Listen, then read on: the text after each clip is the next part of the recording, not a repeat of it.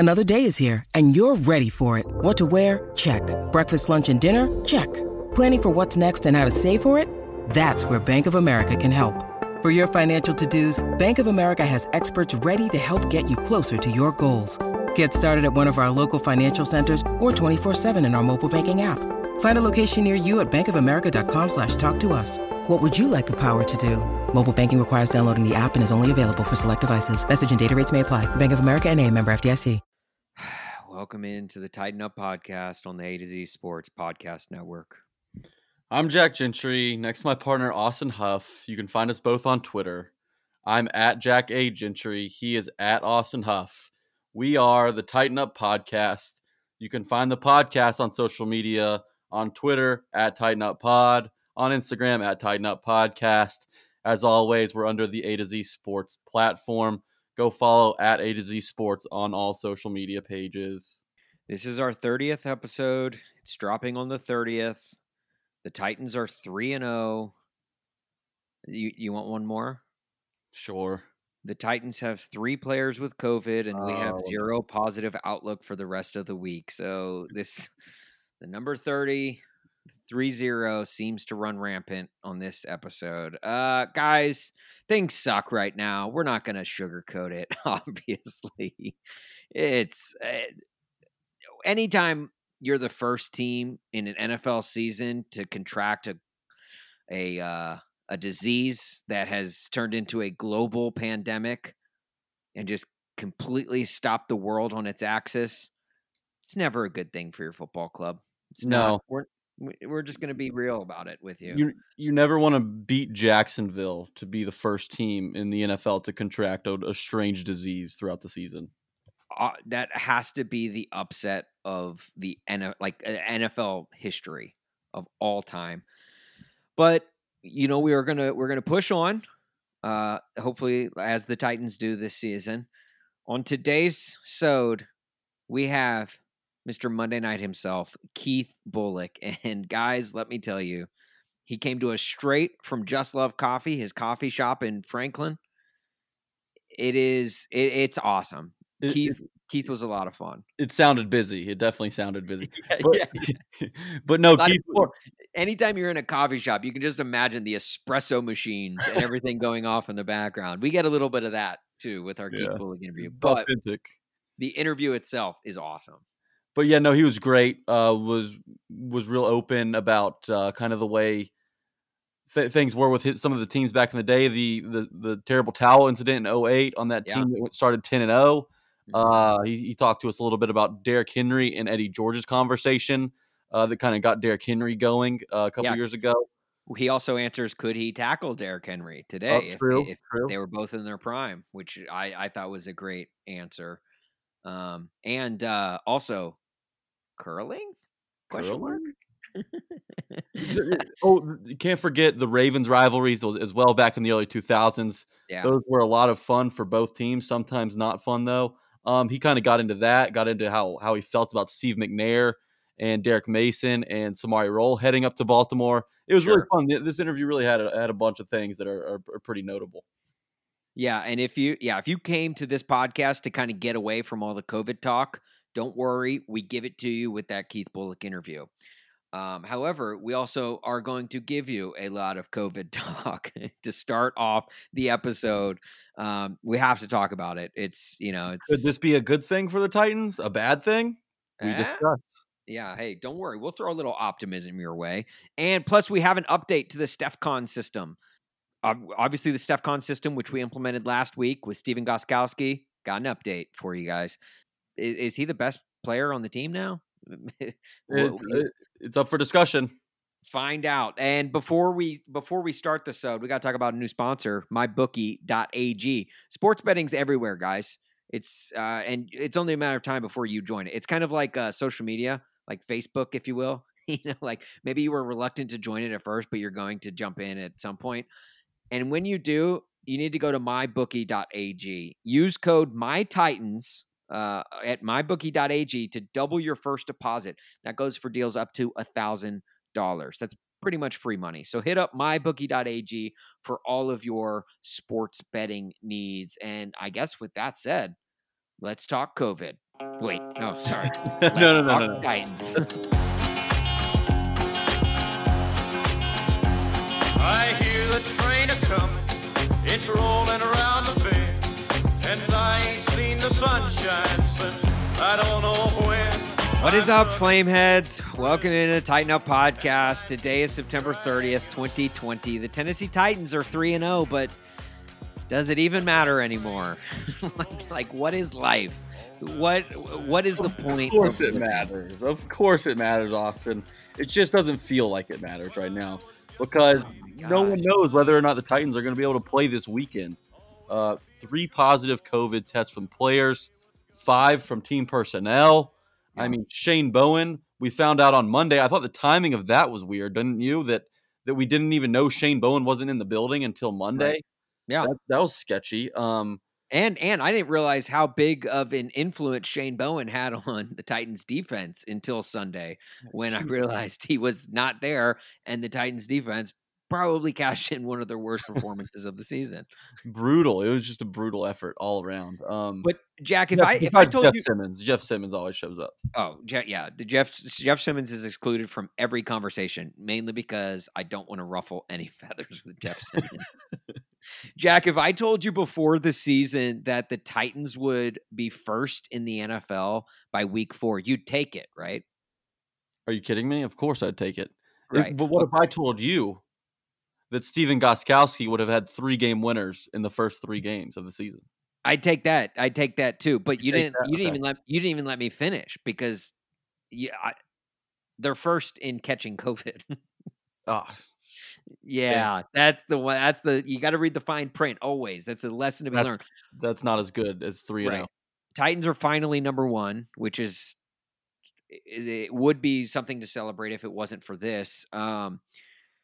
Yeah, I don't know, dude. It's so and we're recording this on Tuesday evening. News is changing by the minute. So what we're saying right now, everything we say, you have to kind of take with a grain of salt or a grain of COVID, and because by the time you hear this, things could be totally different. But Jack, I believe right before we came on, we heard it was Brinkley, Daquan, and Tommy Hudson on the COVID list. Yes, Tommy Hudson, a tight end on the practice squad, along with long snapper Bo Brinkley and interior D lineman Daquan Jones. All 3 have tested positive. It has been said that they are asymptomatic.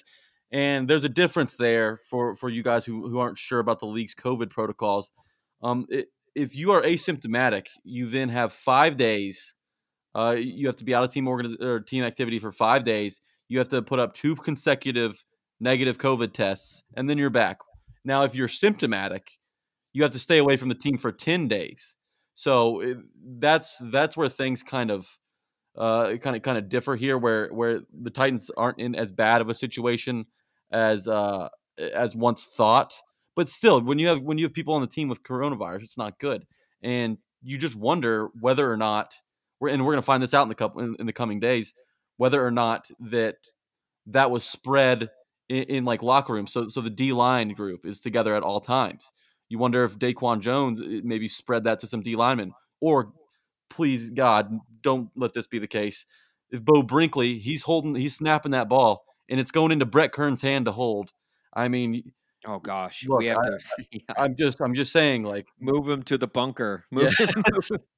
Get him out of harm's way immediately. And if good, and talking about the D line, if Jeff Simmons catches COVID, my goodness, my thoughts and prayers go out to COVID for that one. Yeah, they're not going to last long there. I do. You do not want COVID to contract Jeff Simmons. That would be bad. But no, you're right. Like, dude, I mean, like, this is a big Bo Brinkley podcast. Mainly, and I'm not just saying that because I'm a Mizzou grad. I'm mainly saying that because without Bo Brinkley, Brett Kern doesn't have a football to punt. So by default, in connection to this is a big Bo Brinkley podcast because of how much we love Brett Kern. So it's good that that they are asymptomatic. Don't want don't need it to spread. Hoping this can be like a one-time thing. I will say this though. Does this guarantee the Titans a playoff spot? Because if you look to baseball, the Marlins and the Cardinals both had the Cardinals had to sit in their hotel rooms for 17 straight days because they I think they the went A's out. had it as well. Yeah, so and they go out to a casino and they get COVID. The Marlins were the first team to get it, which is no surprise there. But now both of those teams are playing in the postseason. So I don't want to say it's like a rabbit's foot in a way, but it is kind of good luck to maybe catch COVID. It definitely complicates things though, because I would love to play the Steelers Sunday, but on some end of on one side of things, this could be okay for the Titans. I mean, look, it's not good. No one wants to come down with this, Right. but if they were forced to kind of not play this week and have this be a sort of a bye week, that allows Adoree Jackson to get a little healthier, A.J. Brown to get a little healthier. We don't know the severity of Lawant's injury. It doesn't seem too serious. He gets an extra week. So the timing of it isn't awful, but then you also have an early bye week, and you're just going to get guys banged up as the season goes along and not have that midseason bye that they had to really come into play. So Right. there's a couple ways to look at it. Yeah, so from what we know, the latest we saw right before recording, Adam Schefter tweeted NFL wants to and intends to play the Titans Steelers game as scheduled on Sunday, but one of the contingency plans to allow for additional testing and contact tracing to occur would be to move the game to Monday night, and that is per Dun, dun, dun, a dun. source. Bam, bam, bam, bam, which is perfect because of who we have on the podcast this week with Keith Bulluck, Mr. Monday Night and Mr. Stomp on the Terrible Towel, Keith Bulluck. Pretty fitting there. Not And going to say the Titans are 1-0 in Monday night doubleheaders too. That's true. That's a great point. That's a good point. And if they don't, I also saw Josina Anderson or one of those She's one of still those like texting with Clowney. yeah, one of those national reporters that like thinks they're a local reporter and they just only report on things with the Titans. But maybe it's Diana Rossini, maybe it was her. I don't remember who, Probably. but one of them said one of the contingency plans is either Monday night or Tuesday night, which I think would just be the Monday Night Football theme in reverse for that one. God, that'd be a brutal turnaround week as well because they have the Bills next week, and you're going to need just about, especially after playing the Steelers, you're going to need a lot of rest. But Yeah. as it stands, if they made Kirk Cousins look good, they're going to make Josh Allen look really. Josh Allen's looked awesome so far too. I know. But as it stands now, the Titans are scheduled to have a bye week in Week 7. The Steelers in Week 8. Another option is to go ahead and not play this week and have both of those teams meet in Week 7 to where those teams play. The Baltimore Ravens get a bye because the Steelers would play the Ravens in Week 8, and the Titans would play the Jags in Week 8. There would have to be some shuffling around, but it's definitely possible. I know Goodell and them don't want to do it. They want to try everything in their power to get this thing done this weekend. I know Vrabel would like that as well because I think he appreciates having a mid-season Week 7 bye week. I think that's important for a lot of players. Yeah, I think as Titans fans, we should want them to go ahead this week, even if they're down 5, 6, 7 guys or something. I think it would be better to play this week rather than push it back too, because that mid-season bye week is so crucial. It's so dire, and that would also put correct me if I'm wrong, but I think that would put the Steelers game back to back with the Ravens game. So it would be, let's see. No, it would be after the Titans game, but before the Bengals game. Okay. For the Titans. Sorry. So the Titans would have the Texans at home, then the Steelers at home, then go on the road to play the Bengals. Okay. I thought I had heard something differently where it was later in the year. But yeah, so that right there should tell you that it's you want it to be played. You want it to be played this weekend just because. I mean, you got to play this game this week, and I don't know. One of the questions I wanted to bring up though, Jack, was who's to blame here? And now, the reason I asked this question, like, how did COVID even infiltrate this. Well, I mean, everyone's infiltrating the Titans defense Yeah. this year, but Justin Jefferson certainly didn't have it.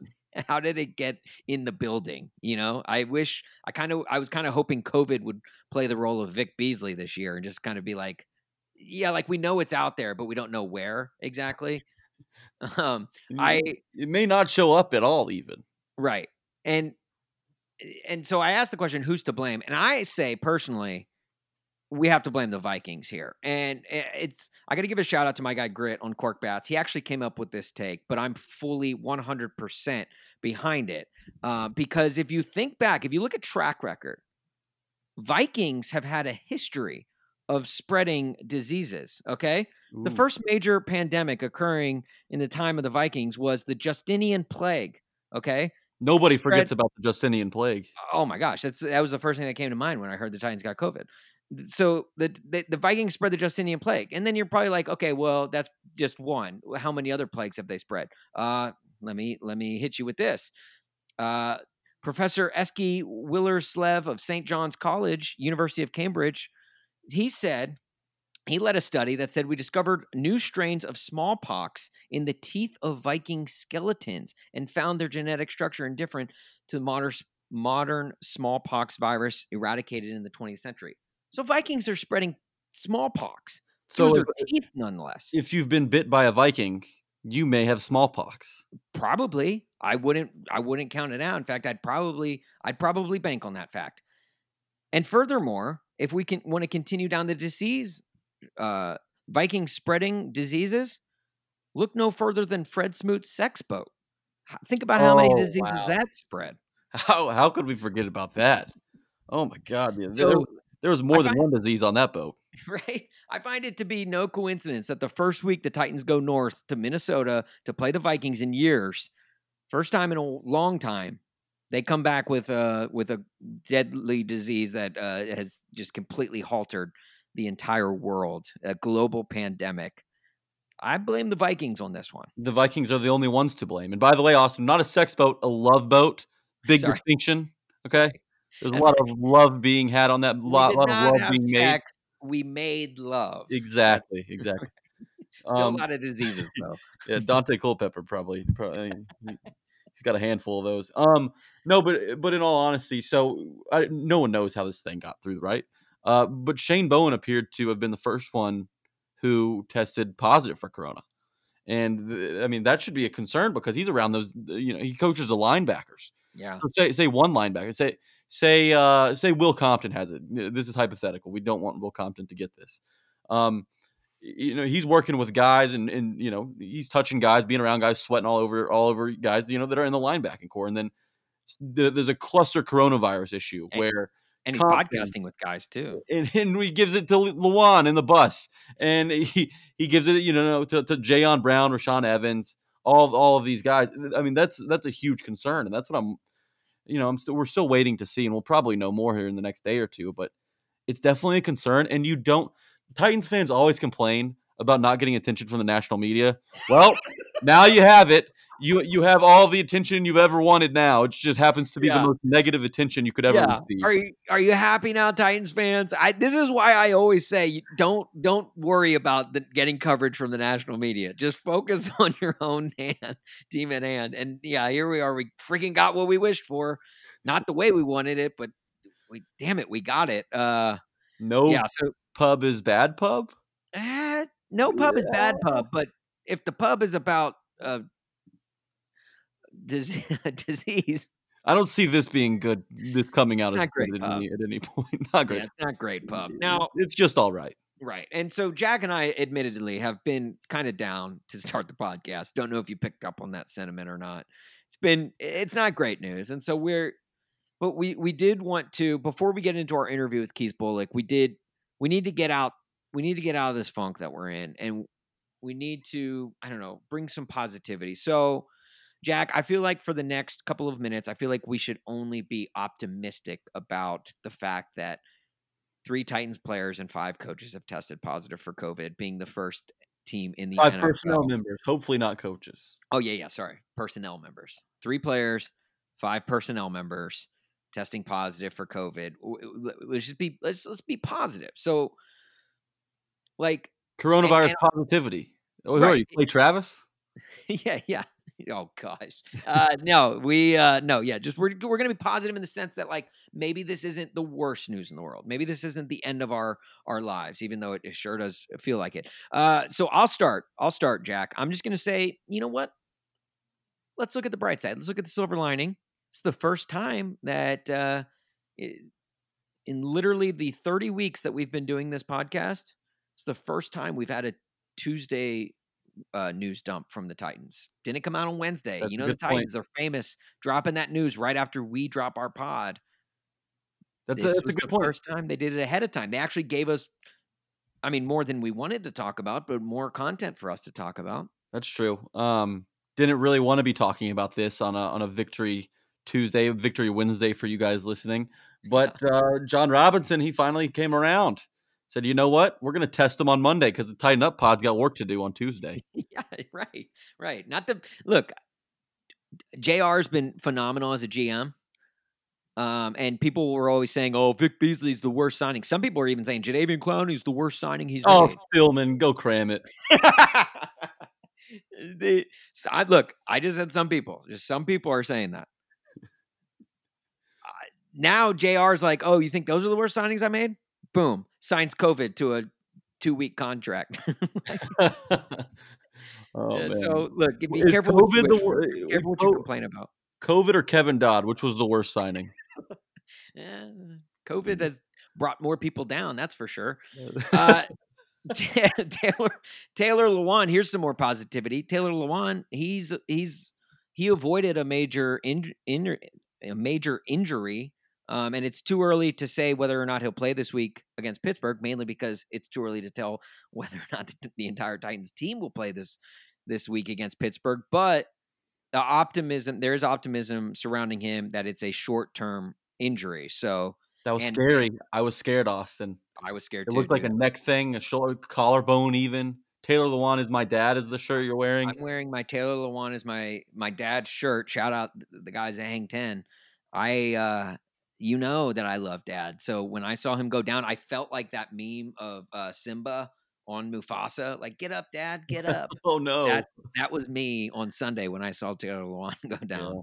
Yeah. But this is a chance for Titans players to get healthy. You know, this is a chance for maybe a Dory Jackson to come back, maybe AJ Brown to come AJ, back. You know, wait, I'm just saying. but would Adoree Jackson even help this abysmal? We'll get into that later. We'll get Yeah. into whether or not Adoree Jackson can save Yeah. the sinking ship of a defense. Right. This is our Titans are running. positivity corner. This is our optimism corner. That's right. Okay. All right. Sorry. I'm gonna rid that negativity. Optimism for the players. Optimism for the players. It's like a snow day from school. Shout out Snowbird. You know, shout out Snowbird, a legend. Oh right? man. Shout out Lisa Patton back in the day, letting us know those school closings. Carol Birdsong deserves to be shouted out as well. She was our snow lady. With the superintendent was that or of She's the PR person of Williamson County. oh, that's She right. handles all of the snow calls. I was gonna say you went to private schools. God love Well, you, for a man. period of time, yes. It started public, then went private. Yes, of Okay. course. Yeah, public schools where it's at, man. We was like if Davidson County was out, we knew Williamson County was going to be out. Like that was it was like the trickle down effect. Even Yes, if we had no exactly. snow, it was like if They say the NFL is a copycat league. Middle Tennessee is a copycat school district. yes. Yeah. So those are some goods. And then obviously, and we already talked about it, but we could get some action this week with the Titans playing on Tuesday night. You talking about Logan Woodside? No. I'm talking about the entire Titans team playing on a Tuesday night like it's a freaking MAC conference game. Oh, okay. I was gonna say because Logan Woodside went to Toledo, and Okay. that's why I was wondering. I'm hoping we don't get that kind of action. No. Yeah, I'm hoping. Yeah, Tannehill does not catch the Rona and he stays up because I don't want to. I will want too much donate my action. I will donate my white blood cells to Ryan Tannehill to ensure that he does not get this disease. If that's what it takes. Right. So look, this disease isn't all bad. It's not the end of the world. It's close. It's like hanging off the edge of the world, like freaking Sly Stallone in the movie Cliffhanger. Like that's where we're at right now. But it's not all bad. So with that, with our positivity and everything covered out of the way, let's get to some more positivity with our guy Keith Bulluck, former Titans linebacker, former Titans legend. We hit all bases with him. We cover all bases with him. We hit it out of the park with him, I guess. A lot of baseball references. Analogies. Yeah. Yeah, It's which he playoff. makes a baseball reference in the Right, interview. and if you work for Fordyce Center, you're not going to like it. Yeah, you don't want to hear hear the reference at hand. So let's go ahead and get to that. Let's not waste any more time. Let's get to Keith Bulluck, the man, the myth, the Mr. Monday Night, the legend. KB. But I got this full punch in my cup. Night just getting started. I'm already doing too much. Reach down in my pocket, my wallet missing, boy, tighten up. Party all on the rooftop. Guys, to say I am absolutely stoked for this week's guest is the biggest understatement of all time. We got him, ladies and gentlemen, in flesh. Well, on Zoom, I guess. My favorite Titans linebacker of all time, and now my favorite coffee shop owner of all time. We're going to get into that with him. Former Pro Bowler, 3-time All-Pro, first team All Big East. Shout out, Syracuse, go Orangemen. Over 1,000 career tackles, 21 career interceptions, six touchdowns as a defensive player. 6 touchdowns, which is just absurd. You can follow him on Twitter at KBull53 and check him out in person at Just Love Coffee. His name is Keith J. Bulluck, but you may know him as Mr. Monday Night. Keith, how are you, man? I'm doing great, man. Getting some time off of work, taking some sit-down time to talk some football and chat it up with you guys. Get away from this coffee business for a minute. Yeah, we appreciate you joining us. We know you were being the life of an entrepreneur is not easy. So for you to take time out for us, we definitely appreciate it. I feel like I have to start with the important question, though. We put all of our important questions up first. What's it like to have the body shape of an action figure? That's funny. I never thought about it like that. I've always just been a skinny kid. When I went to Syracuse, I think I was like 190. Funny story is, my childhood dream was to go play football at the University of Michigan, and I actually got recruited by Michigan, but they wanted me to go back. In high school, I was about 185, 190 pounds, and had aspirations to be the next Ronnie Lott. So Syracuse, played it right. They got me with the banana in the tailpipe, recruited me as safety. I played there for a couple of years, and then they made the switch. It worked out though, but yeah, that's the answer to my body question. Yeah. Question. Well, I just even back when I watched you back in the day, but even now, more so now, looking back on old highlights of yours, you look like you came straight out of the old NFL 2K video games for Sega Dreamcast. I remember that just game. massive, just the chest and the waist is super thin, and it's just I'm jealous. I'll just say it. I'm jealous. But yeah, Gunther Cunningham always said that I was a nice looking football player, whatever that means. Well, I want to ask you about Just Love, because you're not the only former Titan to go into a baking type situation. You do coffee as well as some baked items. I know Michael Griffin and Brian Arakpo are into it as well. Yeah. It seems like former Titans either go into the baking side of things or the cannabis side of things, which is a different kind of getting baked. Yeah, or both.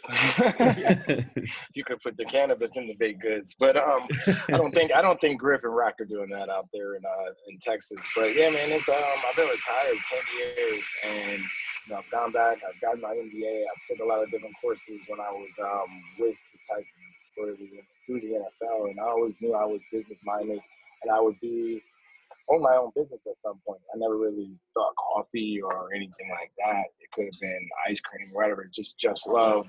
Its brand, its core values, fit in line with mine. Where Rob Webb, the founder, he started this. His kids are adopted. He has 2 adoptive daughters, and he realized how expensive it was to adopt, for families to adopt that wanted to adopt. So that's why Just Love, a portion of the proceeds on any purchase and all purchases goes to adoption, and now with me being involved, foster care. So. That's really cool. That. Yeah, That's really cool. traded in your bench press for the French press, I guess. That's a good one. Now, are you? I gotta ask, how do you take your coffee? You know what, man? I don't even really drink coffee, to be honest.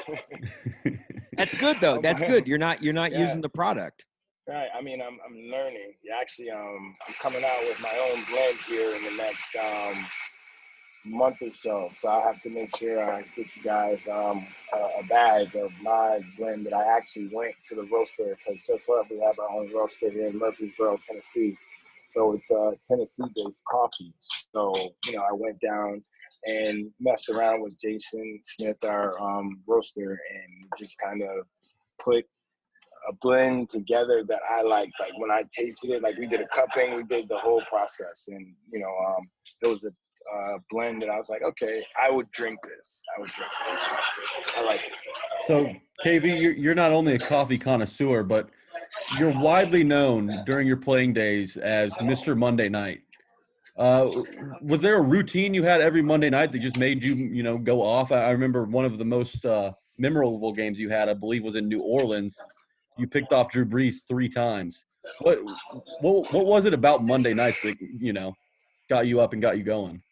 Well, in New York, we didn't play night games. So my first ever night game was when I was at Syracuse and we played North Carolina State.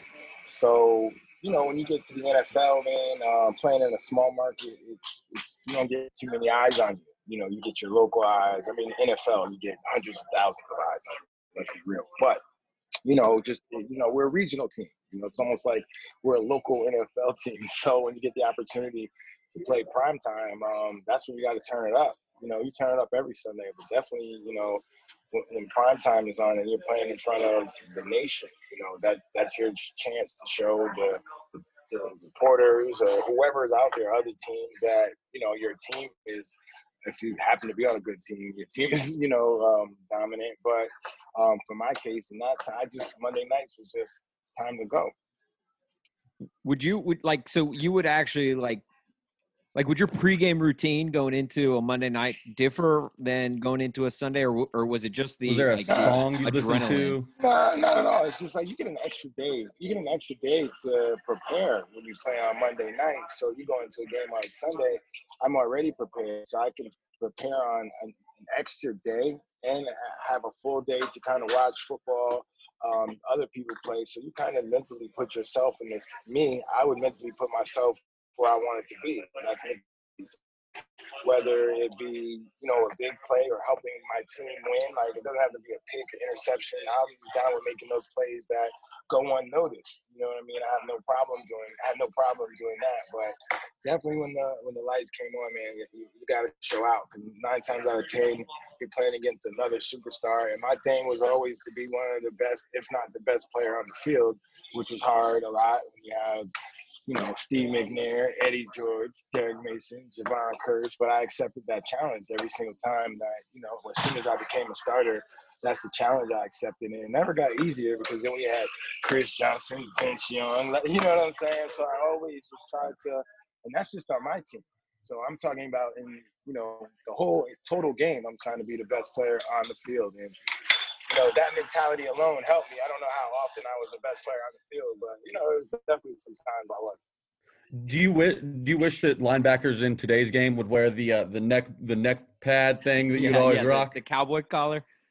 Well, you know what? I wore that because I would get like a lot of stingers, like pinched nerves. That's what we call them, stingers. So your these shooting pains, like if your neck gets bent the wrong way, you get a slight pinched nerve in your shoulder. It burns all the way down your shoulder. So that was really where I'm preventing my neck to really go back. And people always would be like, "Man, you're so big with all them pads."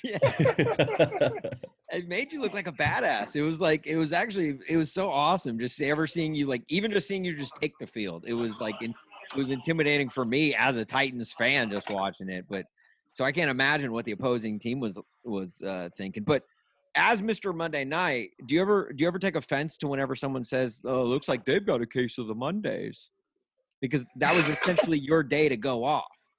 Oh shit, that was good. Nah, I don't take offense to that. That's funny. You caught me off guard with that one. Case of the Mondays. Yeah, shoot. Like when we played, I was giving teams a case of the Mondays. Yeah, right. I was gonna say, yeah, like for you that'd be a compliment, but yeah, for everyone else, you're giving them the case. Absolutely. Yeah, I enjoyed my time here with the Titans for sure. It was fun. So this week, assuming that they play on Sunday, which appears to be up in the air right now with coronavirus, it's Steelers week.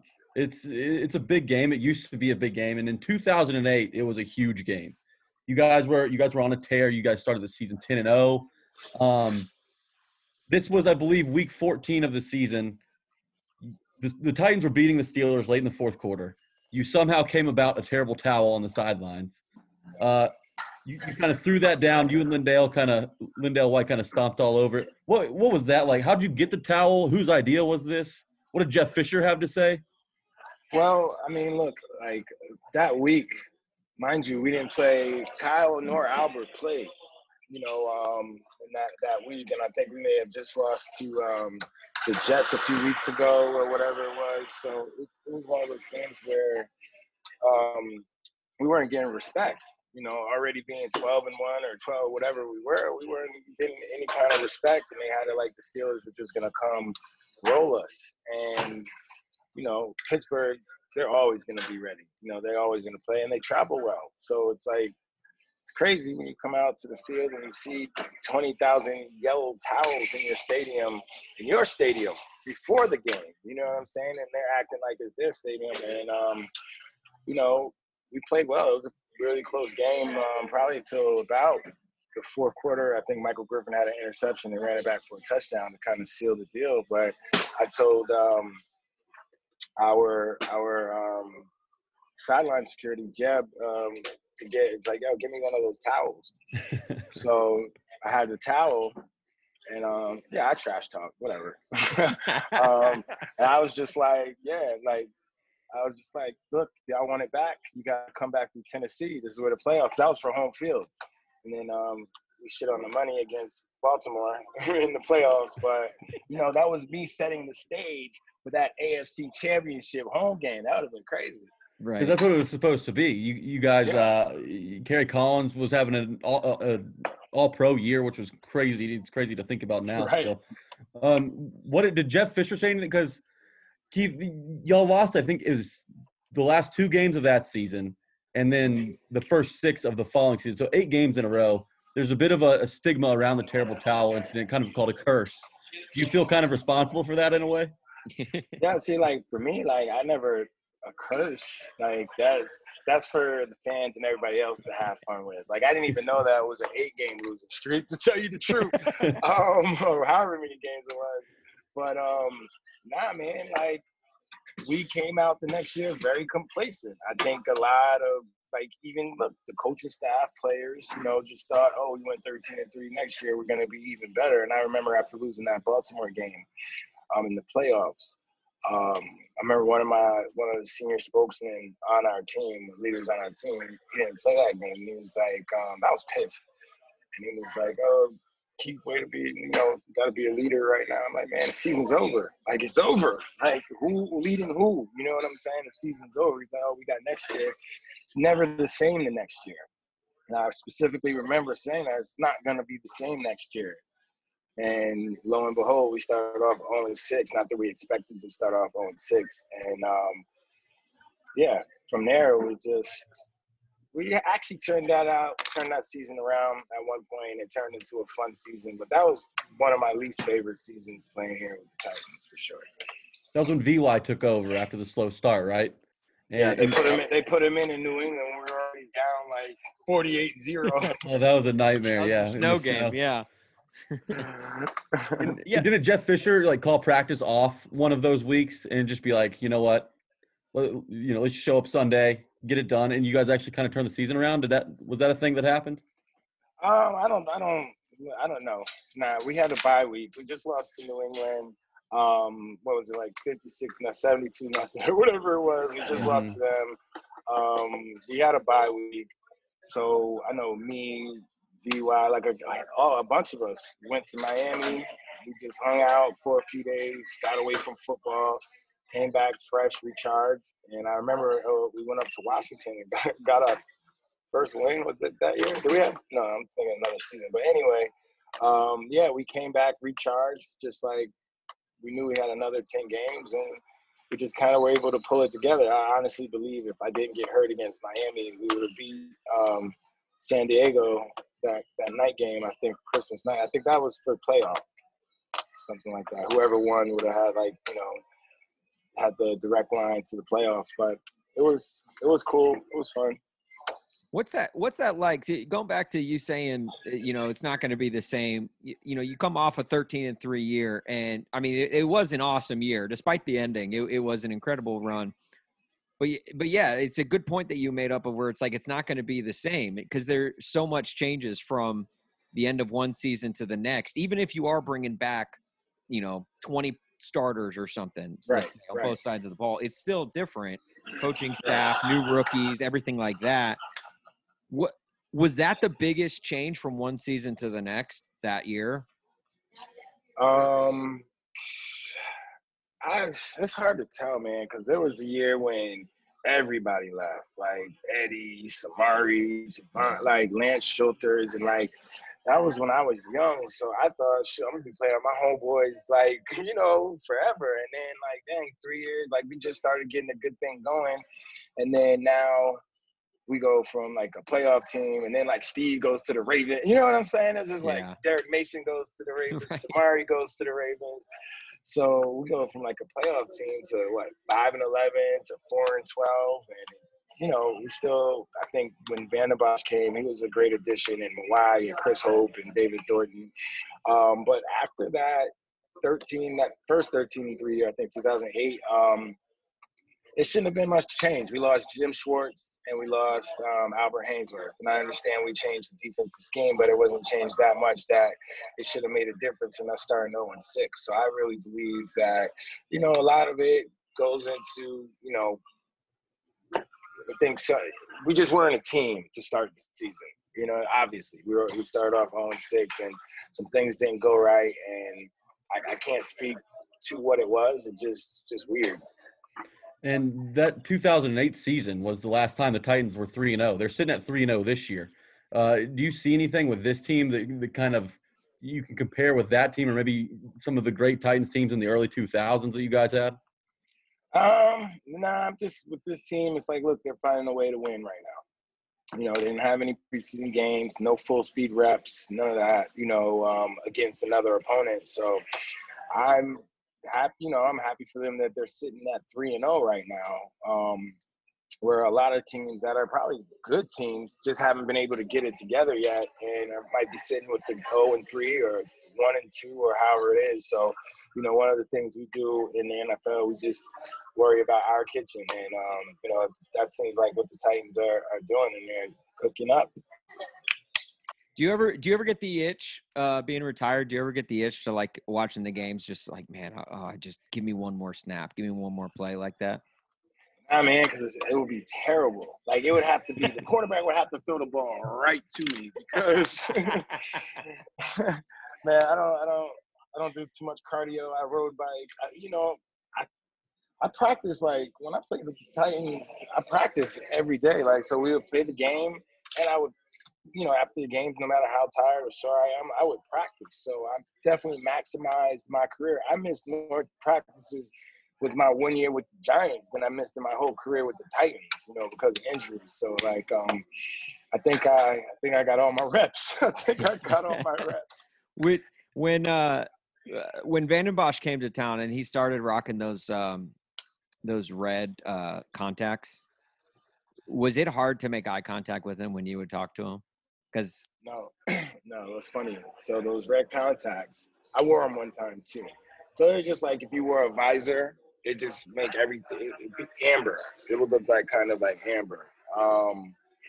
And yeah, just for me, I was like, man, it's too much going on. You know what I'm saying? Like, but yeah, Kyle, when he would wear those to other opponents, I don't know if he intimidated them or It did something to other opponents because I remember many of opponent or O-lineman or something like that from another team in the offseason or whatever think Kyle's crazy. He's like, got those red eyes. Are those contacts? Why does he wear red contacts? And then it doesn't help that he goes 900 miles per hour on every play. Right. So Kyle Vanderbosch is definitely one of my favorite teammates because I remember the first day I even seen Kyle Vanderbosch. I used to always come in February to start training before the off-season program started in March. And I was usually the first, unless guys are rehabbing, I'm usually the first, person training or whatever in the Titans facility. And then one off-season I walk in, I'm like, yo, who's this Sergeant Slaughter looking dude? You know what I mean? Kyle's over there like squatting like 450 pounds. And he's quiet like me. Like, ain't too much, conversation, whatever.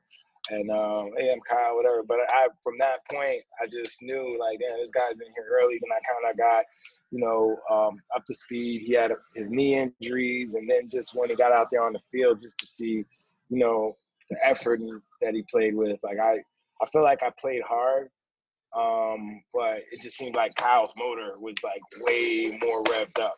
Yeah. He's a phenomenal guy. I worked in radio at the time and I was like an intern. So I was like, very impressionable. And they made me go and get Kyle for an interview at one point. And Keith, I'd be lying if I didn't say there was piss running down my leg when I saw those contacts and up close. Yeah. Kyle I mean, like his whole demeanor. You know what his demeanor is? You ever see the movie Stir Crazy? Yeah. The big dude in the jail cell, like he's all intimidating, the fat dude. And then he just starts singing with this beautiful, harmonious voice. It's like a gentle giant. When you put him on the field, he's going to tear your head off. That's I'm not funny. saying Kyle can sing. I don't know if Kyle can sing. We'll have to assume until we can hear further. But we had Donnie Nicky on a couple months ago in the offseason, and he said he would wear some of those contacts from Kyle as well. Just everybody just sharing them around. It's pretty funny. But the Ravens were the first team I hated growing up as a Titans fan. Agreed. Some of those battles you guys had with them in the early 2000s. Did you guys have a certain respect for that defense led by Ray Lewis, Ed Reed, and everything? Because it seemed like they would always get the Titans' goat in the playoffs, or when the Titans need a big win, the Ravens would always be in the way. What were those rivalries like? They were cool, man. You know what? Of course, like I told you, I tried, like, so if we're playing the Ravens, all right, I'm trying to be the best player on the field. Definitely the best defensive player. So that raises, my game intensity. We get to play against Ray Lewis, who's the best linebacker in the league. Ed Reed, all those guys that you mentioned and named, they definitely had something special there. Look at all the Hall of Famers just off those defenses. You know what I'm saying? So, that's great for them. But when they came to town, I didn't give a shit because I know that we're going to stop their offense. They had a 2,000-yard rusher in Jamal Lewis, a 15-yard, 100-yard rusher in Jamal Lewis, a premier running back in Jamal Lewis, and he never got 100 yards on any of my defenses. So, I definitely take pride in that and took pride in every time we played the Ravens. I don't think they might have beat up on us once or twice, but we beat up on them before. But yeah, the back and forth, and you're right, man. The 13-3 my rookie year, they got us out of the playoffs, and then the 13-3, in year 9, they got us out of the playoffs. So they're always a thorn in the Titans' side. Well, when I was playing, it was good to see those boys beat them last year. It did nothing for me, you know what I mean? It wasn't. Yeah. I didn't feel any vindication or anything like that. I just had another beer after the game. It was good. It was a good victory. Had a victory beer. What was it like, though? Because Steve McNair leaving to Baltimore hurt a lot of Titans fans. Same with Derek Mason, Samari Rolle as well. Were you kind of blindsided by that move? What did you think at the time? I just thought I didn't care about what team they went to. It was more like, damn, like we couldn't do nothing to keep these people. Because I remember even with Steve, like, okay, you get rid of Steve, they keep him out of the building, but then they draft Vince Young, you know what I mean? And then, Steve had mentored VY since he was 11.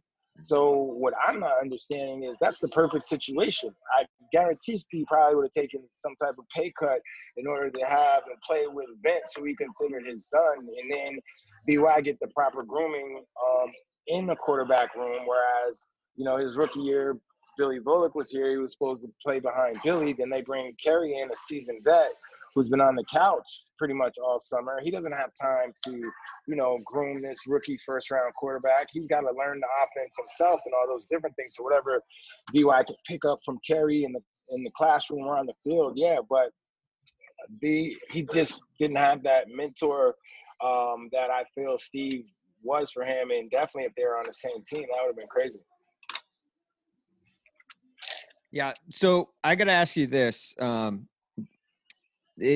with every former defensive Titan we have on the show, we ask them the same question. Right now, you in your prime, Keith Bulluck in his prime, versus Derrick Henry 1-on-1. Are you making that tackle? That's a dumb question.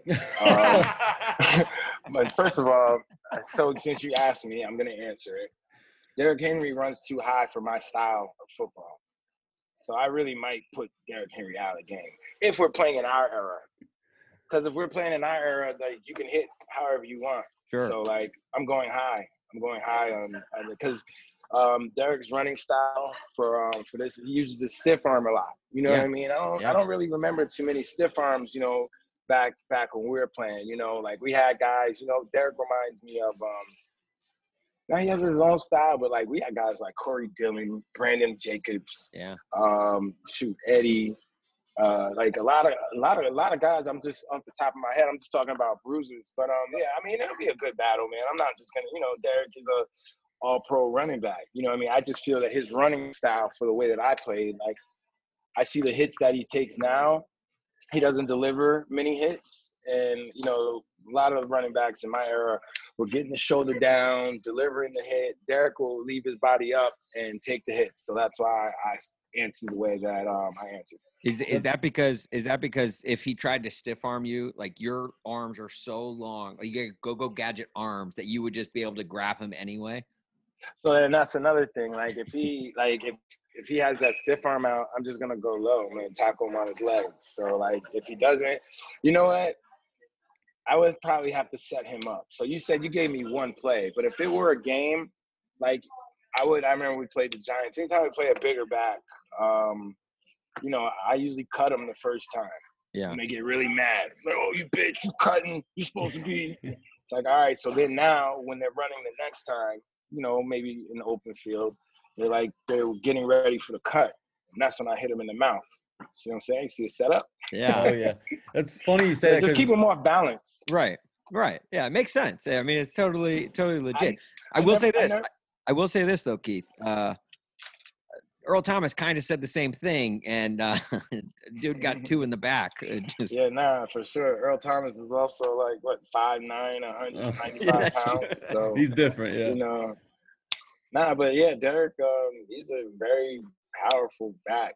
You know what I'm saying? I'm just saying for his style, and I spoke about this with someone before, like, you know, anytime a running back runs high, they leave themselves, it's a higher target. Right. That's all I'm saying. Well, a larger target. You brought up Brandon Jacobs. He was about Derrick's size. Like he was a massive. He gets low. Like you saw him run over Landry. Like, right. You seen him, you know what I mean? Right. You saw Eddie run guys over, and like, you know, we know Derrick got the stiff arm. He ain't lowering the boom. Same foot, same shoulder. He's not giving the same foot, same shoulder. He's got his special weapon right here that's super effective. Yeah. Get off me. It's funny you say that because Bernard Pollard said the same thing. He'd put Derrick Henry out. Blaine Bishop said he wouldn't have a problem with it. But Derrick Henry, he's playing at the same weight and height that you played at, around 230, 6'3". So it'd be an interesting battle. He does remind me a lot of Eddie George. I think he does a lot of people just with his size and stature, but his running style is so much different. What changed with him was apparently a dinner he had with Eddie George where they sat down together. Do you have any info on this dinner?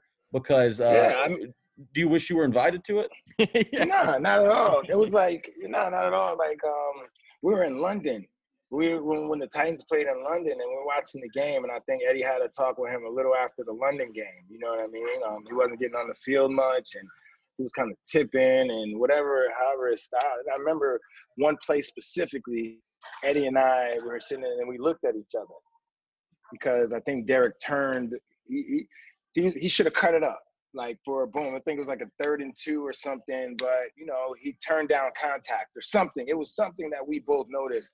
And then it really kind of, Eddie cares. You know what I'm saying? Eddie cares. He's a big brother to me, a mentor to me. You know what I'm saying? So if he sees something where he can help, especially within football, especially with the Titans, and the kid is right here, you know what I mean? He's going to do it. So I definitely do know about that conversation. I was not there, but I remember, the build up to it. So for sure. Would you ever do that for offensive guys, like with giving them tips or tidbits about things that, like, hey, look, this is stuff that like irritated me as a player back in the day, or anything like that, to help offensive side of the guys, or do you? Because I imagine you do it with defensive guys all the time, but with an offensive player, do you ever do it?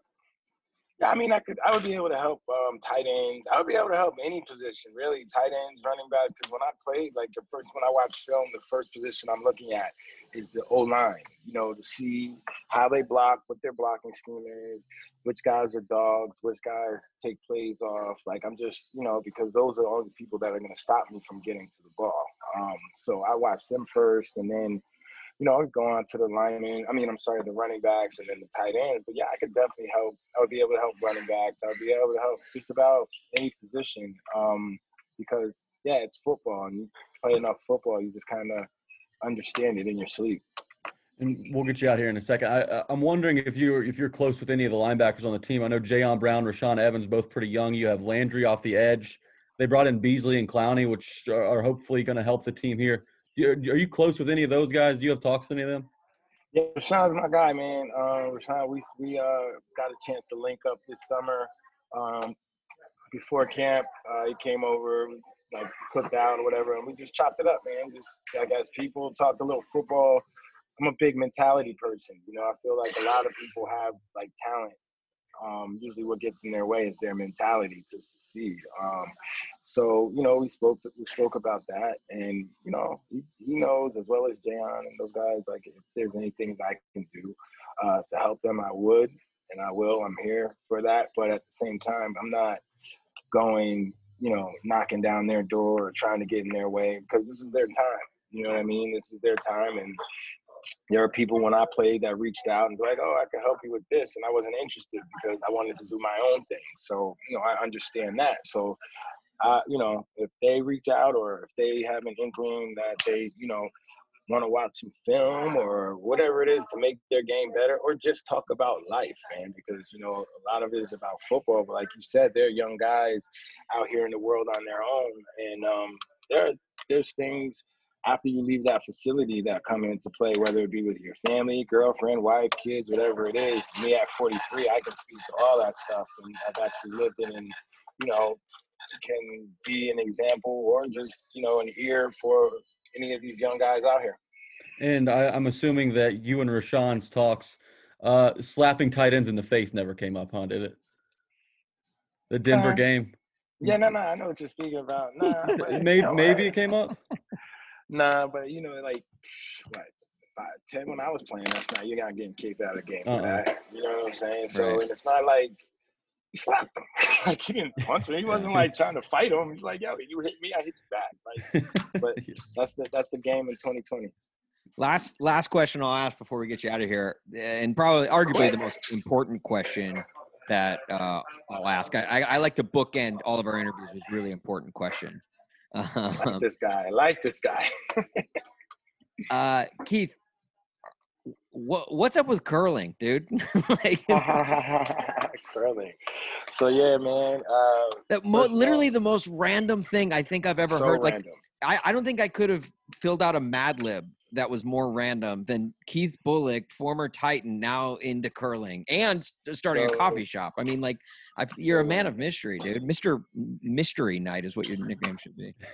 All right, so curling, man. So Jared Allen, shout out to J.A. He just got nominated for the Hall of Fame. He moved here a couple years ago. Our kids go to the same school. Like, I bumped into him a few times, and he was in my neighborhood, like he's just in my neighborhood looking for property. He's like, hey, by the way, would you want to be on my curling team? I'm starting a curling team. It's me, Mark Bolger, and we need 2 more. And I was like, Bolger, that's the other random part about it. Mark Bolger, like, it's literally the most random story ever. You see that curling team get off the bus, you're not walking into the rink. So yeah, so that's how we started. And we needed a fourth. So I'm thinking, I was like, oh, Mike Roos is retired, but he's from Estonia. I didn't know if he was an American citizen. So Jared did his research and found out, Roos was an American citizen. So that's how Roos became our fourth. And then that's how we became the all-pro curling team.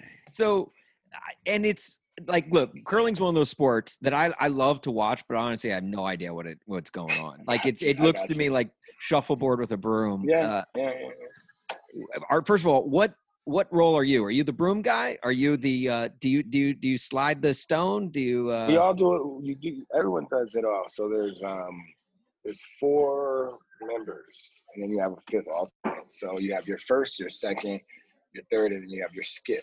Your skip is like the captain. He's the guy at the end placing his broom where he wants you to, you know what I'm saying? And like, I would compare it kind of to golf because of the precision that you need to have. And yeah, it's a very challenging sport. I don't know how realistic it is to get great at it in such a short time because it is that challenging. Like it would be different if we had home ice where we can go and practice curling every day, like we did football. But we're going up to the Ford Center, and it's like playing.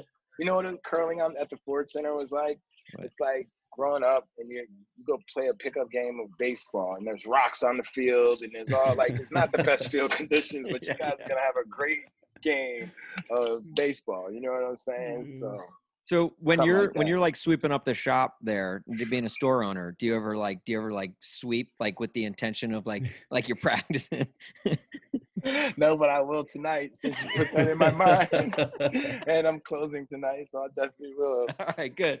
I want you to, because I mean, look, when you don't have places to practice, you have to get creative and you have to figure out ways to get good. And it's like how Rocky, he would train in the with the meat in the meat fridge. So and then when he went to Russia, he was doing all the snow training. Right. I was trying to get on that. Like on my comeback after my ACL, I was like, we need to go to Siberia. That's the only way I'm gonna get back. That Rocky training. Oh my gosh. Hey, he is Keith J. Bulluck, Mr. Monday Night himself. Guys, give him a follow on Twitter at KBull53. But more so, we talk a lot about supporting local business. Support local Titans business. You go hit up Just Love Coffee, guys. Go see him in person and tell him the Tighten Up Pod sent you. And dude. Hey, Keith, thanks so much, man. This was a lot of fun, and we appreciate you having some fun with us. Nah, thanks for having me. So short. I gotta come back again. Yeah. All right. Hey, we'll link close to the end of the season. Yeah, we'll right, cool. don't worry. You'll be getting us in your inbox towards the end of the year. So don't you worry about that. Hopefully I'll be a citizen of the show. Yeah. Well, especially once we get closer to curling season, we're gonna have to get you on to be our correspondent. So all right, that'd be cool. All right, Keith. Thanks, you have KB. a good one, man. All right, thanks for having me, fellas. There are no flags on the field. It's a miracle. Tennessee has pulled a miracle. Keith Bulluck, my goodness. I loved him as a player. You know how they say don't meet your heroes? Screw whoever said that. I just met one of mine, and I loved it. He was cool. Yeah. He was cool awesome. Hero.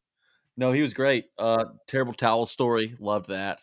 Having the security, I didn't know the Titan security guy was the one who went in the stands and got a towel for him and Lindell stomp all over. I know. I kind of wanted to get deeper into that. Like, did the security guard go into the stands to grab said did he was like, hey, give me that towel, or did like one fall by his foot and he just picked it up? Like, I want to know how the security guard got said towel. He was very ominous about that, which tells me there may have been some foul play involved. Yeah. No, which I'm okay with because all Steelers fans, like if you're going to bring a towel to Nissan Stadium or at the time the Coliseum, you deserve to get it taken from you and stomped on by one of the Titans linebackers. And the rule in Nashville is if the Titans are in first place in the AFC, there are no rules. So right. We're not going to ask. We're not going to ask what happened. We don't want to implicate anybody, any security guard. No. Any uncles that we have on this podcast. So that's true. Yeah. Which shout out Keith Bulluck, our newest uncle in the family.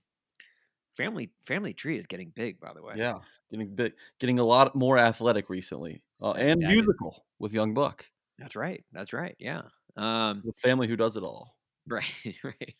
All right. So we got to give an update to the StephCon system. StephCon system. If you listen to last week's episode, you know it's our new.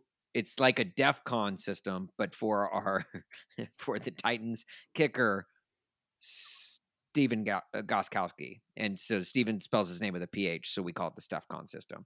Jack and I had, I'll be honest, Jack and I had a whole thing prepared for this week of how we were going to go all in on Steven Goskowski, and we were going to do the entire show with just one sock on, which I think we are still doing. You only have one sock on. I have one right? sock on, yeah. And Yeah, me too. I don't Yeah, like it. I don't like the feeling, but hey, It's look, weird. we had Keith Bulluck on, so something has to be going right. Right. We were like, you know what? If it works for Goskowski or Goatskowski, as Jack likes to call him, which I think I'm now going to call Maybe him because Godskowski. I mean, look, the names are endless. he was money this past weekend. So I think, as I sit here with only one sock on, I think we lower the StephCon system. I think we lower it down to StephCon 5. Like, is that as low as it can go? Because if it can go lower, if it can go to StephCon 6, I think we put it to StephCon 6. I think for this week and this week only, we put it at 6 because he did make 6 field goals, so it's only right. That's good. No. I was going to say that. I think that's it. I think it's only fitting. It goes to, and plus Brett Kern's number 6, so we love that number here. In Austin, I want my flowers. I was on Keep Goskowski week 1. I'm now on Godskowski. And let's not forget that you wanted a different Steph contest. You wanted Steven Hauschka. I did. Now, I wanted Hauschka, and look, I'll eat my words. Right here. You guys, you guys can hear it here first. Look, I was wrong. You won't hear me say that very much because I'll usually, like, when I am wrong, you can ask my wife. When I am wrong, I'll try and like spin it to where I was like I wasn't necessarily wrong. But in like, this aspect, I was right about this, Yeah, right. Like I was like, yeah, no, I said I wanted Steven. I said I wanted, I wanted a house, which Steven Goskowski bought one in Franklin. We all know about. So, that's what I would normally try and do, like if I was with anyone else. But no, I'll eat it. I'll own it. I was wrong. Steven Goskowski is the best Titan on the team right now. He's literally the best Titan that we have. And I say that with all due respect to Ryan Tannehill. I say that with all due respect to Derrick Henry. I'm not going to name anyone on the defense because they were all pretty bad, outside of Jeffrey Simmons. Jeffrey Simmons. Yeah, I'm not going to say that. All due respect to Jeffrey Simmons, but Steven Goskowski he might be the greatest Titan of all time. Okay, no, I'm not going that far, but he is playing very well, and it's so like, isn't it a relief? It feels so weird going from where we were at in week 1 to just 2 weeks later. And like, it was almost like a slow transition, like an Animorphs cover, book cover, like where he was really bad week 1. Week 2, he was better, but he was still like, he missed the extra point. So you're like, I don't think he's all the way back. And then now this week, not only does he hit all of his kicks, he hit 6 of them. And probably 4 of which were not easy kicks. And if you had Steven Goskowski on your fantasy, he racked up like 25 points. He's one of the highest scorers this week in fantasy. It reminded me of that, which rest in peace, Rob Baronis game, where he had like 6 or 7 field goals in a game. Mm-hmm. I think he had 7 actually. Yeah, so like that, I was like, oh my gosh! Like for a while there, before the John Joe interception was called back, interception return for a touchdown was called back, I was thinking the Titans might win this game on field goals alone. Rob Baronis actually had 8 field goals against the Texans. Wow. And they won by 2, which made it even sweeter.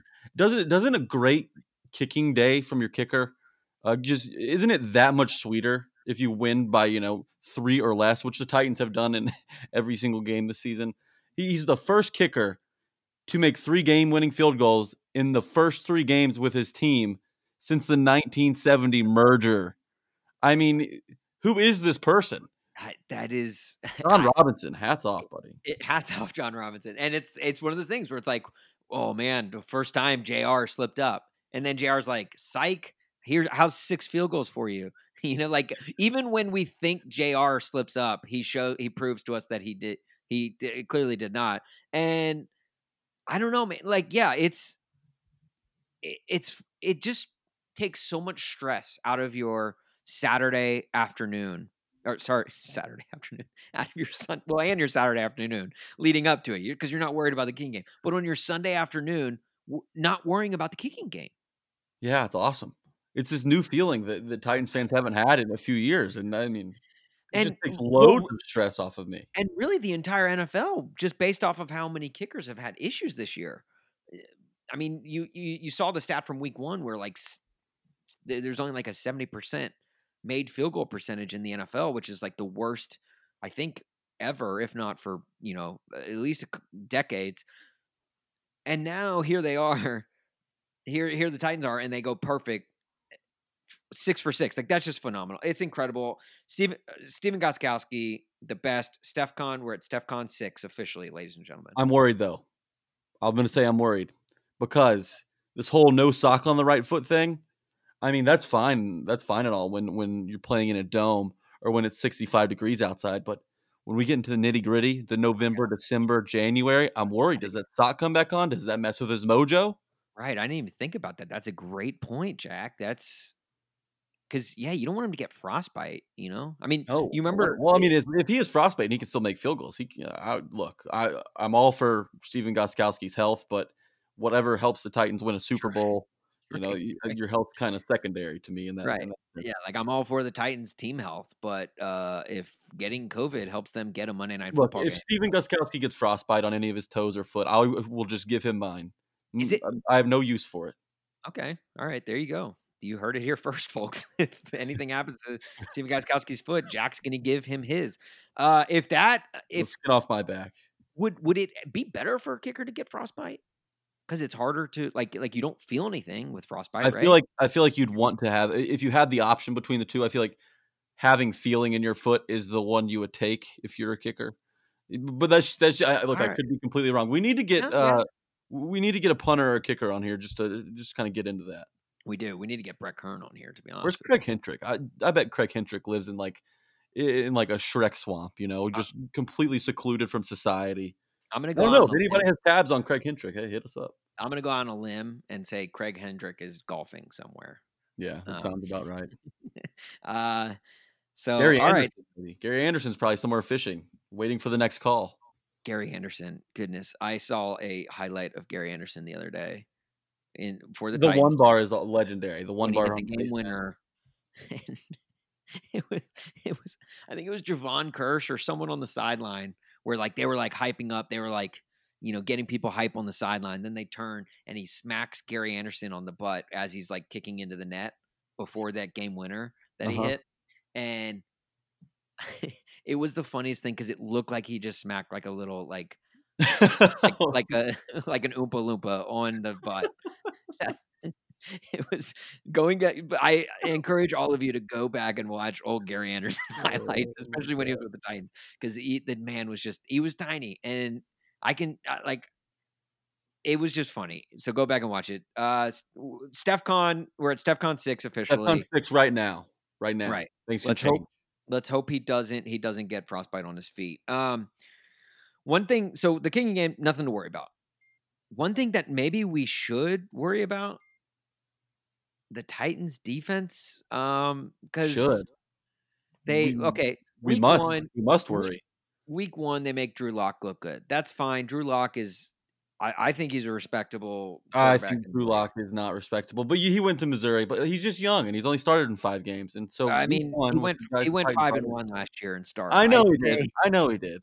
But I don't think he's going to be a world beater by any means, but I think he's a respectable. I think it was okay to have that happen with no training, no real off season, no preseason, no OT, none of that stuff. So look, and defenses around the league, it's been a record year for offenses. Most points scored through the first 3 weeks of the season in NFL history right now. Yes. So right. Look, things could turn quickly, but it's not a great start. Week 2. Gardner Minshew. And that one was a little bit like, I didn't feel as good about them letting Drew Lock look good, but letting Gardner Minshew, it didn't feel as good. It didn't sit as well with me, mainly because it's Gardner Minshew. But Gardner, I justified it. I was able to justify it by saying, okay, well, Gardner kind of had his coming out party last year against the Titans. It was Maybe he's got a thing. maybe he's got the Titans number. Maybe it's just like one of those thorns in the Titans side. And but he was throwing some really good passes. So I was like, okay, that's he would have connected that pass against any defense based off of where he was putting these balls. The Titans had a bend don't break mentality that whole day. They got turnovers when they had to have them, but other than that, it was Minshew just marching up and down the field. But this week, it's kind of the same with. I mean, this week, look, for the Titans to have won that game, I feel guilty almost. I do too. It was a game that the Titans had no business winning, but they won. And as I've said on this podcast before, and as I say almost every week, good teams find ways to win bad games. Good teams find ways to win ugly games. The Titans have done that for 3 weeks now. Would I like them to put together just a good game? Yes, of course. We would take that. Yes, but the fact that they haven't put together their best game yet and they're 3-0 tells me there's something good here outside of the COVID. There's something really good here. But the defense is not the area of this team where I thought I would have to worry. The defense, I just did not expect, at least not this much, because they went out and let Kirk Cousins, a guy who got completely owned and dismantled by the Colts defense a week prior. He comes out and he looks like the Kirk Cousins that earned himself that $100 million contract that he got, or whatever it was, the $80 million guaranteed. And Dalvin Cook was untouchable. He was like they threw him in a vat of Crisco and no one could tackle him all day long. I was waiting by my phone all day Sunday to make a Kirk Cousins "if I die, I die" joke, and I couldn't make it because he looked amazing. Oh, it was so disappointing. It was so frustrating to see because Justin Jefferson, a rookie out of LSU, a receiver that the Vikings drafted early in the first round, he had his coming out. He was dancing all over he was torching Jonathan Joseph for 71 yards. He was eating Malcolm Butler's lunch. John Joe, we love John Joe. We love his wife. Obviously, she brought him. Hillsborough High grad brought him to Nashville. We love John Joe. He brought Clowney, yes, of course. And he brought Clowney. Yeah, he brought Clowney, which that alone, his job here is done. I mean, we don't mean that literally, John Joe. We want you to. And how ironic is that Jonathan Joseph had that pick six, a critical pick six. Yeah, and he sabotaged himself by bringing Clowney in because it's Clowney who has the peel back block. The Titans move back towards midfield and don't get any points out of it. Can we talk about that for a second? Because there were a lot of people that were like, oh, Clowney he hasn't done anything yet, and he makes a dumb penalty like that to really cost the Titans. Because the Titans, if you remember, they didn't even get, surprisingly enough, drive didn't even end in a Gostkowski field goal. They ended up punting on that drive because of the penalty. It pushed them back. They got another penalty and I believe a sack. It was bad. So they got what should have been a pick six, no points whatsoever. A lot of people were coming down on Clowney on that. It was a bad penalty. It was a crucial penalty. But first of all, it was a weak penalty, first of all, because it was not a blindside block by any means. The receiver was literally running straight. Clowney just peeled back to hit him, which, as a defensive player, you're taught to do. Anytime you hear Oski or whatever the word may be to where you get a pick, you put a hat on a hat and you block that guy. Mm-hmm. That's exactly what Clowney did. He's not thinking, okay, I'm going to get a flag, because it wasn't nasty enough of a blindside block for me to think that in that moment, Clowney's thinking, oh my gosh, I'm going to really own this guy. And if he doesn't make that block, let's be honest, it's probably not a pick six, because first of all, this isn't a Jonathan Joseph speed joke, even though we all know John Joe's seen some faster days. John Joe isn't exactly on his horse now, right? He could move a little faster with the wide receiver, and I don't even know who it was. Maybe it was Justin Jefferson. I don't know, but whoever was was trailing on that play that ball was intended for, very well could have caught him had it not been for that block that Clowney put on him. So I just don't look. You can get on Clowney for showing up, signing late, and then showing up kind of out of shape a little bit. You can get on one for that. He still made an impact on this defense. And if you're going to nitpick, if you're going to say, oh well, that was a bad penalty, and this guy just continues to just hurt this defense and hurt this team, you're completely wrong. Like that to me was it shouldn't have been called, in my opinion. But even though it was, he did nothing wrong on that play. You're a football imbecile if you don't think Jadeveon Clowney's making plays out on the. Look, he's 6th in the NFL in pressures among defensive ends. He's 12. He had 4 against the Vikings, 6 against the Jags. He has 10 pressures in his last 2 games. It's incredible. And he's really not all the way, in the condition that he would like to be. He's not up to speed with everything just yet. It's going to take him a couple more weeks. Let me play the role. Go ahead. He's a critical part of that defensive line, and a defensive line that without him, I don't know if they'd be worth a damn. Let me play the role of cliche Clowney hater.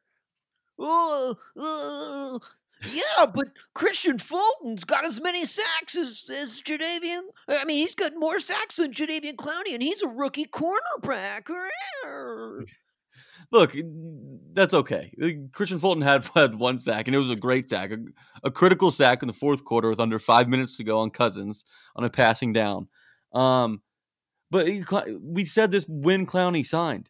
It isn't. You can't just look at the sack number to to decide whether or not Clowney's had a productive season, have a productive game, because he impacts the game with drawing double teams, opening things up for teammates, as well as just wreaking havoc in the backfield among quarterback.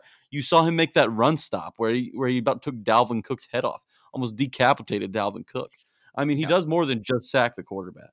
Almost had a pick too. Almost had an interception, and he wasn't even playing in the secondary like we wish he would. Yeah, we would need him to start it. Though I guess we have 2 great safeties, but if we ever needed a third. What about this? Jadeveon Clowney, I wipe my butt with my hand. Was that who's is that Jared? I was just being a cliche Clowney hater. Oh, okay. Because they suck. Clowney haters do suck. Give him some time. Look, he's doing just fine. Yes, he's doing what the Titans brought him to do, which is to disrupt plays and to draw attention. Kind of like the Steven Gostkowski thing. If you had told me before the season that Jadeveon Clowney would be 6th in the NFL amongst DNs in pressures through 3 weeks, you take that. You say that's a great look. He's performing well. Now you tell me it's 0 sacks. If you tell me that right now, I would take it. Like that's people are. If only people were as smart as us, Jack. I know. We got an old friend alert. Friend alert, kind of. OFA? We have an OFA right now? We have an OFA. An OFA. Sound the siren. Kind of. The Texans were going to work out Earl Thomas, but then apparently they called it off, which I was actually kind of bummed about because that meant obviously the Titans haven't played the Texans yet. That would mean 2 games against our old friends, which, if you're good at math, means at least no less than 8 stiff arms to his back. Do you think Earl Thomas? Do you think the reason why the Texans and Earl Thomas didn't work out is because maybe he brought his brother in with him as a package deal? Oh, I'm sure Earl. From what I know, Earl Thomas doesn't go anywhere without his brother. So anywhere. I think the Texans were maybe grossed out by that. They were like, "Look, COVID's." They saw that the Titans got COVID, and they're like, "We can't take any diseases we can't take any more diseases here in our building." So, but yeah, so I guess they called it off, right? And it wasn't COVID related. Wasn't COVID related. It was syphilis related.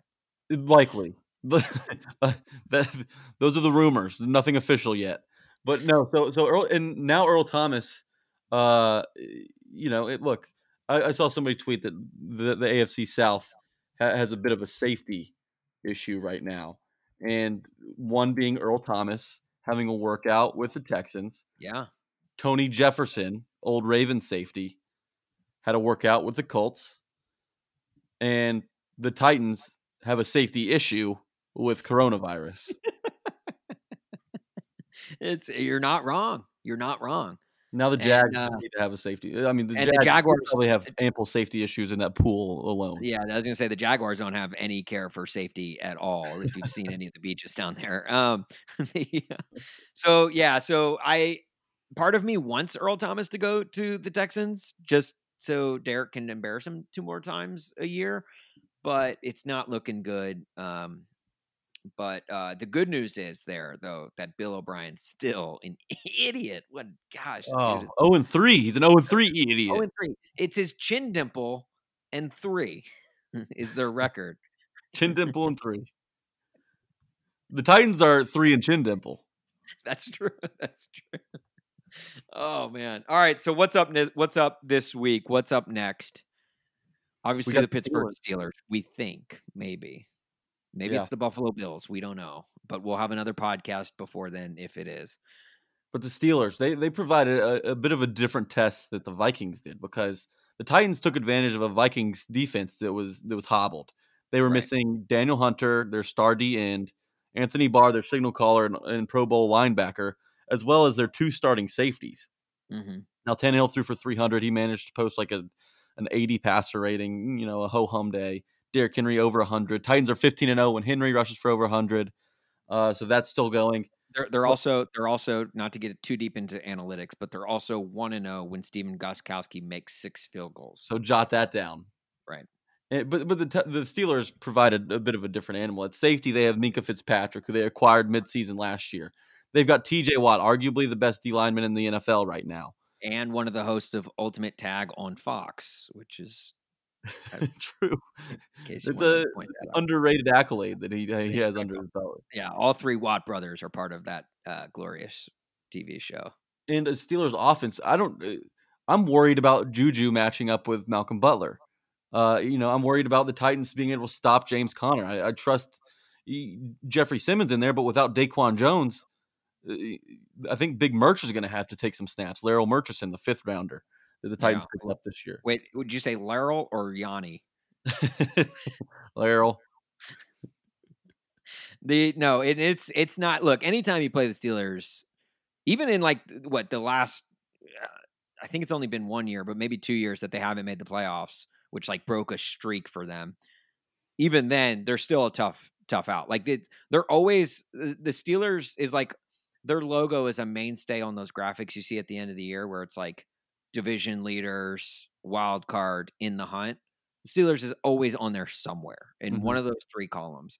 And they're just always good. And it's a team you always have to worry about. That is, and this year especially, you have to worry about them because they're 3-0, just like the Titans. Now, like the Titans, you can look at their schedule a little bit and say, okay, well, who have they played? Really, nobody. Titans. I think the Titans combined record is what, 1-8. 1-8. Steelers is 0-9. Another 3-0 team, the Chicago Bears, also 0-9. If you're wondering why none of these 3 teams are getting the buzz, the positive buzz, now that the Titans are getting buzz, that you would hope for, it's because of their opponent's record. Which, look, you play who's on the schedule. That's all you can do. Right. And yeah, so don't be freaking out if you're watching your NFL lives or your NFL, any of your shows or Round the Horns or PTIs, and they're not talking about the Titans. Well, outside of COVID, now everyone's talking about the Titans. So, but yeah, don't be worried about that because really the Titans haven't hit the brunt of their schedule yet.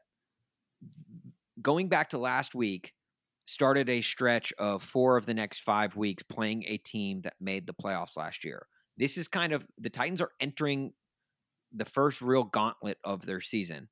And you could really say that this is the week that they're starting that gauntlet because the Vikings are not the Vikings that they were last year. The Vikings are much worse than we thought that they would be. Now, the Titans did struggle, but they ended up with a win.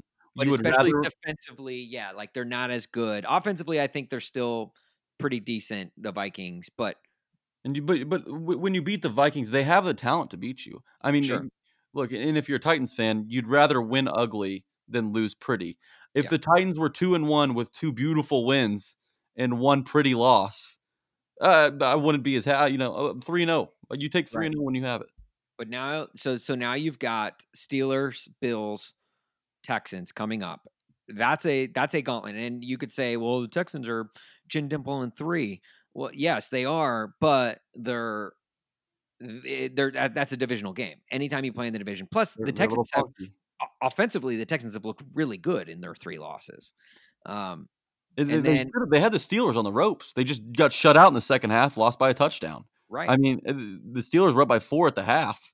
What was it, 21-17? I mean, and then they just, Pittsburgh outscored them 11-0 in the second half. But Bill O'Brien had those guys on the ropes. Steelers beat the Broncos in the week prior by 5. The Giants week 1 by 10, where Saquon just couldn't go anywhere. yeah. And that's where I'm kind of worried this week. Will they lock down Derrick Henry? And if so, without A.J. Brown, can the Titans, do they have the playmakers to kind of take advantage of or kind of make plays through the air on a really, really top-notch Steelers secondary?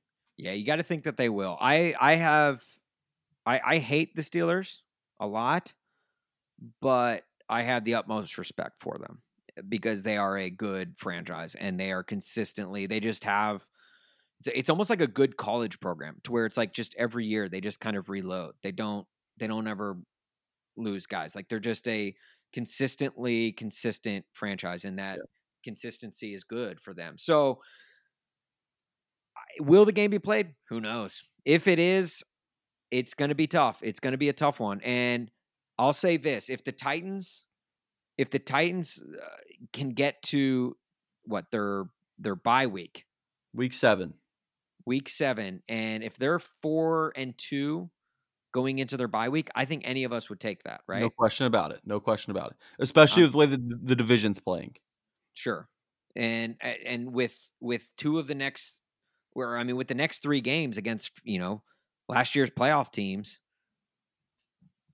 minus the Steelers, I guess. But the Bills and Texans three teams that have the ability to make the playoffs this year. Now the Texans aren't going to. It doesn't look like, but with the expanded field, you never know.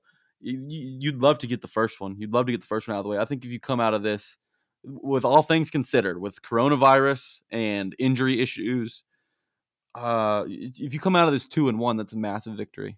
Yeah, and I agree. So here's hoping the Titans pull it out, both the COVID out of their system and the game against the Steelers. Let's stomp some terrible towels this week. Right. If you're going to the game, which a few of you are, first of all, do not catch COVID. You stay the hell away from our players too. Stay away from the players for both their safety and yours. Because you don't want to go down there and get a picture with a player and Boom, 2 weeks COVID. later you've got a positive COVID test. So, but if you're going, be loud, and everyone you talk to, just refer to it as Nissan Coliseum. Let's get this thing started. And if you hear Young Buck, record that, put it on Twitter, tag us. Yes. If you Young hear Buck will love it. Yeah, put it on IG stories, Snapchat. Well, not Snap. We don't have Snapchat. But IG stories, Twitter. Facebook, just film it. even. Just film it. Get Young Buck playing in Nissan Coliseum. We want to hear it. We'll post it out. We'll give you a shout out for it. But because that we just want to hear it. We love that we accomplished that feat. And I say we, the collective we, as in myself, Jack, and everyone here that's listening, because you guys all chipped in and all had a hand in that, of getting Buck in Nissan Stadium. I feel like we need a new project. Well, our new project is getting Nissan Coliseum happening. So help us make that happen, and be loud. If you see a terrible towel, take it and stomp on it like Keith Bulluck did, our guest this week. Special thanks to him for joining us. Guys, check out A2ZSportsNashville.com. All things Titans, especially now with all this COVID news breaking. We got our guy Buck on the down, getting everything out there. You've got Buck Rising's been amazing. Buck Rising and Luke Worsham. If you are not following those 2 guys, those are the best 2 Titans reporters that we have. Uncle Luke and Uncle Buck both been both been on the pod. They were great on the pod. They're going to come back soon. But in the weeds, just doing awesome stuff. And then you've got Austin and Zach every morning, literally waking up with all of the latest and greatest of anything Titans you need to get you ready for the week ahead. Check them out, A2Z Sports, at A2Z Sports on all social medias. Check us out as well. Obviously, if you're listening to this and you made it this deep into the podcast, there's something that kept you around. So why not give a follow on the social medias at Tighten Up Pod, at Tighten Up Podcast on at Tighten Up Pod on Twitter, at Tighten Up Podcast on Instagram. Give us a follow. We share some highlights. We share a lot of fun stuff. We got a little community building. If you listen to this podcast long enough, you're kind of in on our inside jokes. So a bit of an army. Yeah, we've got a little something going. Capable of anything. Those carry over to the social medias throughout the week. So give us a follow there. And just thank you guys so much for listening and all you guys do to make this podcast what it is. We appreciate everyone who is subscribed and rated and reviewed the podcast. You guys, and if you're not, go ahead and do that. Do that ASAP. ASAP right. Rocky. So then we will then love you then. Because right now we don't love you if you haven't done it yet. But if you do that, then we will love you. Just on the way out, don't forget, send us some emails after the game. We want instant reaction emails. Yeah. TightenUpPod at AtoZSportsNashville.com. And if you're in Franklin or around Franklin, hit up Just Love Coffee. That place is actually pretty sweet. Yeah. Keith's actually in there most of the time. So when you go, just tell him Tighten Up Pod sent you. Yeah, tell him you. That's a look. We all know like how awkward it is when you see like a former Titan or a a hero or a celebrity in public, and you're like, oh, I want to go up and say something, but I don't know what to say to break the ice. We just gave you the perfect way to break the ice. You go up to him and you say, hey, I heard you on the Tighten Up Pod this week. That was awesome, man. You that was really fun. It was really cool. Tell him you've heard him on here. That's right. And then he'll think we're cooler than he probably does now. But that's okay. That's neither here nor there. Not a chance he thinks we're cool. I literally compared him to an action figure.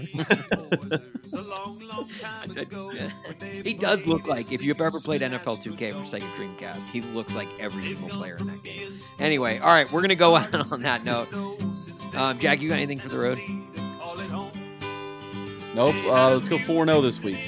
Or 1-0 this week, which is 4-0. Let's go 2-0 this week. Beat Corona and beat the Steelers. 2-0. With all the rescheduling of COVID, they may have to go 4-0 this week at some point. You're right, yeah. All right. Thanks so much, guys, for listening. And I guess until next week, tighten up. They're the Tennessee Titans. They're the Tennessee Titans. They'll keep on fighting all the